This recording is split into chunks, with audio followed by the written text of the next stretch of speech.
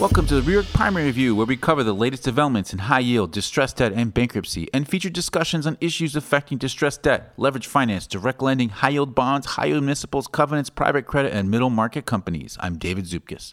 For this week's installment, as always, we bring you our weekly summary of interesting developments in the restructuring world, as well as a preview of what's on tap for next week.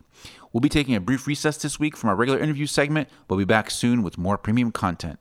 We'd like to hear your feedback to help us improve the podcast experience, so please take a moment to complete the short survey at the link attached to this podcast and let us know how we're doing. It's Monday, September 11th.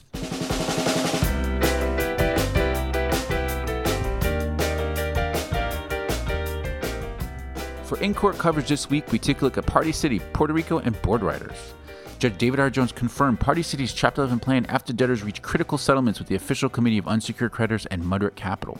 The court overruled the sole outstanding objection from Origin Settlement Advisors, which challenged the plan's rejection of Origin Services Agreement with the debtors. Debtors' counsel said Party City intends to launch its $75 million rights offering to be fully backstopped by the ad hoc noteholder group later in the week.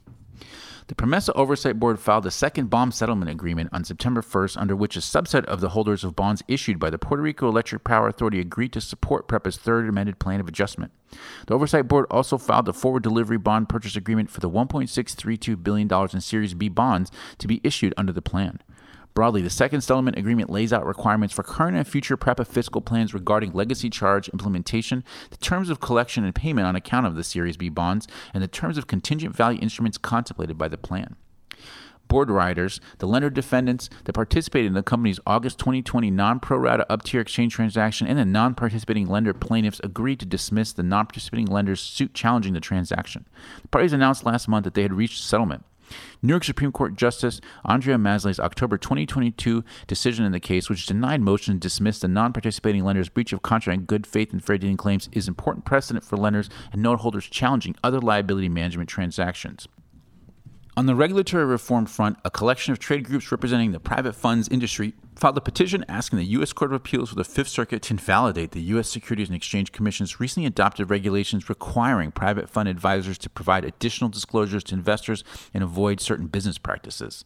The petitioners include the National Association of Private Fund Managers, the Alternative Investment Management Association, the American Investment Council, the Loan Syndications and Trading Association, the Managed Funds Association, and the National Venture Capital Association. Trinseo, McDermott International, Cornerstone Chemical, and iCare Partners ran out this week's crop of refinancings and near-term restructurings. Trinseo entered into a new $1.077 billion term loan facility to refinance its 2024 term loan and $385 million of its $500 million 2025 senior notes. Proceeds of the term loan were paid to new borrowers, Trinseo Luxo Finance SPV and Trinseo NA Finance SPV, which then funded $948 million of 2023 term loans due May 3rd, 2030, and an intercompany loan and equity contribution of $125 million to borrowers under Trinseo's existing credit facility. McDermott International entered into a transaction support agreement with more than 75% in aggregate of its secured letter of credit providers, funded debt creditors, and equity holders. The agreement includes $250 million in new capital from existing equity holders and a 3-year maturity extension on existing term loans and letter of credit facilities. Cornerstone Chemical received requisite consent from holders of its $447 million, 8.25% cash, 2% PIK notes through 2027 to extend the interest payment grace period to 361 days from 30 days. The producer of acrylonitrile, melamine, and sulfuric acid was due to pay about $20 million of cash interest on Friday, September 1st. In addition, Cornerstone entered into a new $50 million super senior 1-year term loan from 3 entities with a margin of 13%. iCare Partners CEO David Clark is leaving the optometry and ophthalmology care provider. Clark joined the company from physician services provider Mednax in 2020 and held the CEO title since April 2021. The leadership change follows an extension of the maturity of the company's $200 million revolving credit facility from February 2025 to August 2026. In exchange for consenting to the amendment, revolver lenders were offered protection against PetSmart and Certa transactions. Top red stories this week included Mallinckrodt returns to Chapter 11, primary markets uptick expected with LBO debt deal launches in Q4, municipal yields catch up with Treasury sell-off, Europe's real estate business has slided to more trouble, all eyes on China as country garters as payment deadlines loom. Hudson, Carval say Wilmington should have resigned, taken action instead of conducting unnecessary, unreasonable sale of Norwegian Air shuttle aircraft at Ares' direction. FDIC begins marketing process for $33 billion signature CRE loan portfolio. Multifamily represents majority of portfolio. Delaware court allows fraudulent transfer claims against Black Diamond affiliate PTC Liberty to proceed. Dismisses all claims against Black Diamond. And now here's Kate Thomas from New York with the week ahead. Welcome to the week ahead. My name is Kate Thomas. A longer schedule of this week's events can be found on the Reorg website under America's Week Ahead. Here are a few highlights. The Bed Bath & Beyond debtors have a big day on Tuesday when they are scheduled to be in court for a combined plan confirmation and disclosure statement approval hearing. The liquidating plan would be funded with asset sale and DIP facility proceeds. Earlier this summer, the debtors abandoned a going concern sale after they did not receive any qualified bids. Since that time, the debtors have obtained court approval of a $21.5 million sale of Bed Bath & Beyond's IP and e-commerce assets and a $15.5 million sale of Bye Bye Baby's IP assets. Speaking of asset sales, after several adjournments, the Endo International sale hearing was rescheduled to this Wednesday. The debtors are seeking approval of the sale of substantially all assets to Stalking Horse bidder Tensor Limited for a $6 billion first lien credit bid. Although Endo reached settlements with several parties, the debtors are still working to resolve outstanding objections through mediation.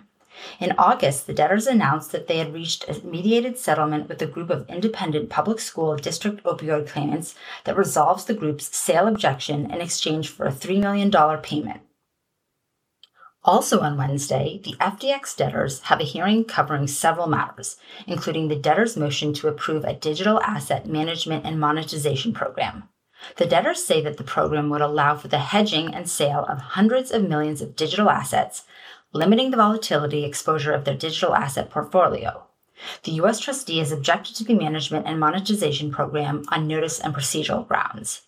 The official Unsecured Creditors Committee request for mediation of certain plan issues is also on Wednesday's schedule. The committee says that mediation is necessary, citing a, quote, seemingly limitless administrative burn rate, unquote, in the cases and the need to restore, quote, true collaboration, unquote, among parties. At an August 23rd hearing, the debtors indicated that they would not oppose mediation. Jumping to Friday, the Core Scientific debtors are scheduled to be in court seeking approval of their disclosure statement.